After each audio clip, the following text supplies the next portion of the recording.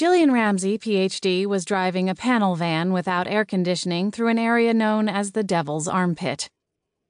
She wished that was an exaggeration, or a misprint on the map. But there it was, in bold print on the highway sign. "You are entering the Devil's Armpit." She supposed she should be thankful that her destination wasn't the Devil's Armpit, an unusually sulphurous section of southern Louisiana that smelled of rotten eggs and damnation, but a small town just beyond it, Mystic Bayou. She hoped the more attractive name also indicated a more appealing odor. Dr. Montez hadn't left anything in his field notes about bringing air fresheners with him. But then again, she'd come to learn Dr. Montez's methods were less polished than anyone hoped. Jillian fanned her face and dabbed at the perspiration dotting her upper lip. The air conditioning had crapped out within 15 minutes of her leaving the New Orleans airport. But after a flight from Chile involving 2 layovers and a lengthy argument with customs over her audio-video equipment, she just didn't have any fight left in her. She rolled down the window just a crack, hoping the muggy late May air would be cooler than the interior of the van.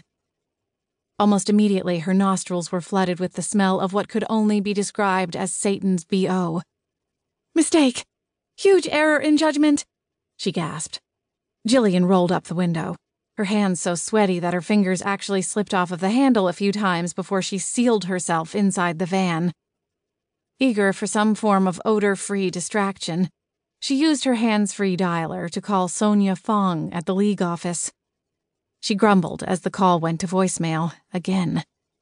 But when the machine went beep, Jillian tried to make her tone more suited for a friend she was actually fond of, as opposed to a telemarketer. "Hey, Sonia, it's me again. I'd really appreciate a call back, so maybe you could explain to me what's really going on back there? The League keeps assuring me that everything's just fine as they turn my life completely upside down. But I keep getting the feeling I'm a heroine in one of those awful 70s horror movies where the unwitting outsider ends up a human sacrifice. Cell phone reception is getting pretty spotty, so if you can, call back soon. Love you. Bye." Jillian pursed her lips. This was not a very auspicious beginning to her first real field assignment.